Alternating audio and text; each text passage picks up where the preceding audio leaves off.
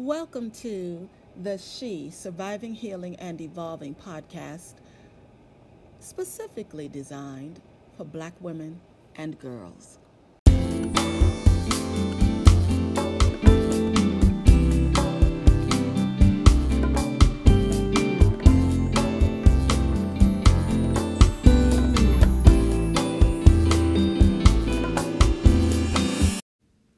This episode is about how so many survivors of sexual abuse tend to isolate themselves. I want you to try to stop isolating yourself. You may be awkward in one-on-one or small group social situations, so just ease into it. You can go to a movie with a friend. Talking is not required there. Even if you grab a bite to eat afterwards, the conversation can center on the movie. Or go to the zoo with a friend and study the animals, the way they move in their environment. They are in a natural habitat, like you may feel like you are. But one can still perceive the power they possess. Talk to your friend about that as you ponder how you can project your personal power. It will be a good way to get in some physical exercise as well as a great way to practice your ability to engage in small talk while soaking up some sun.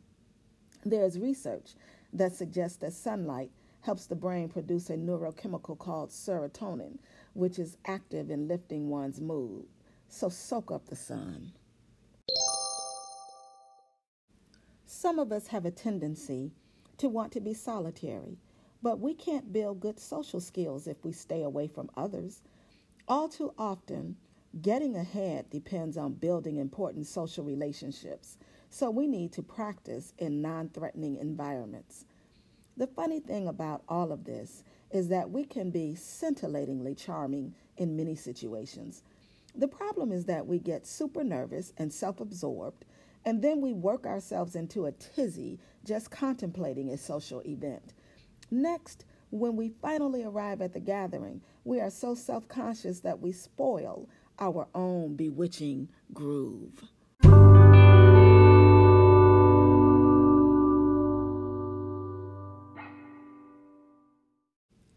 Calm down. You don't have to be the life of the party. You just have to exude that natural je ne sais quoi you possess when you are not busy letting your anxiety sabotage the authentic you. Catch your breath. Breathe in and breathe out several times. Tell yourself over and over and over again that you are a boss, because you are. Tell yourself that in every situation, social, professional, or business. Force yourself to go to events, even though it makes you uncomfortable. Each time you go out will make the next time easier.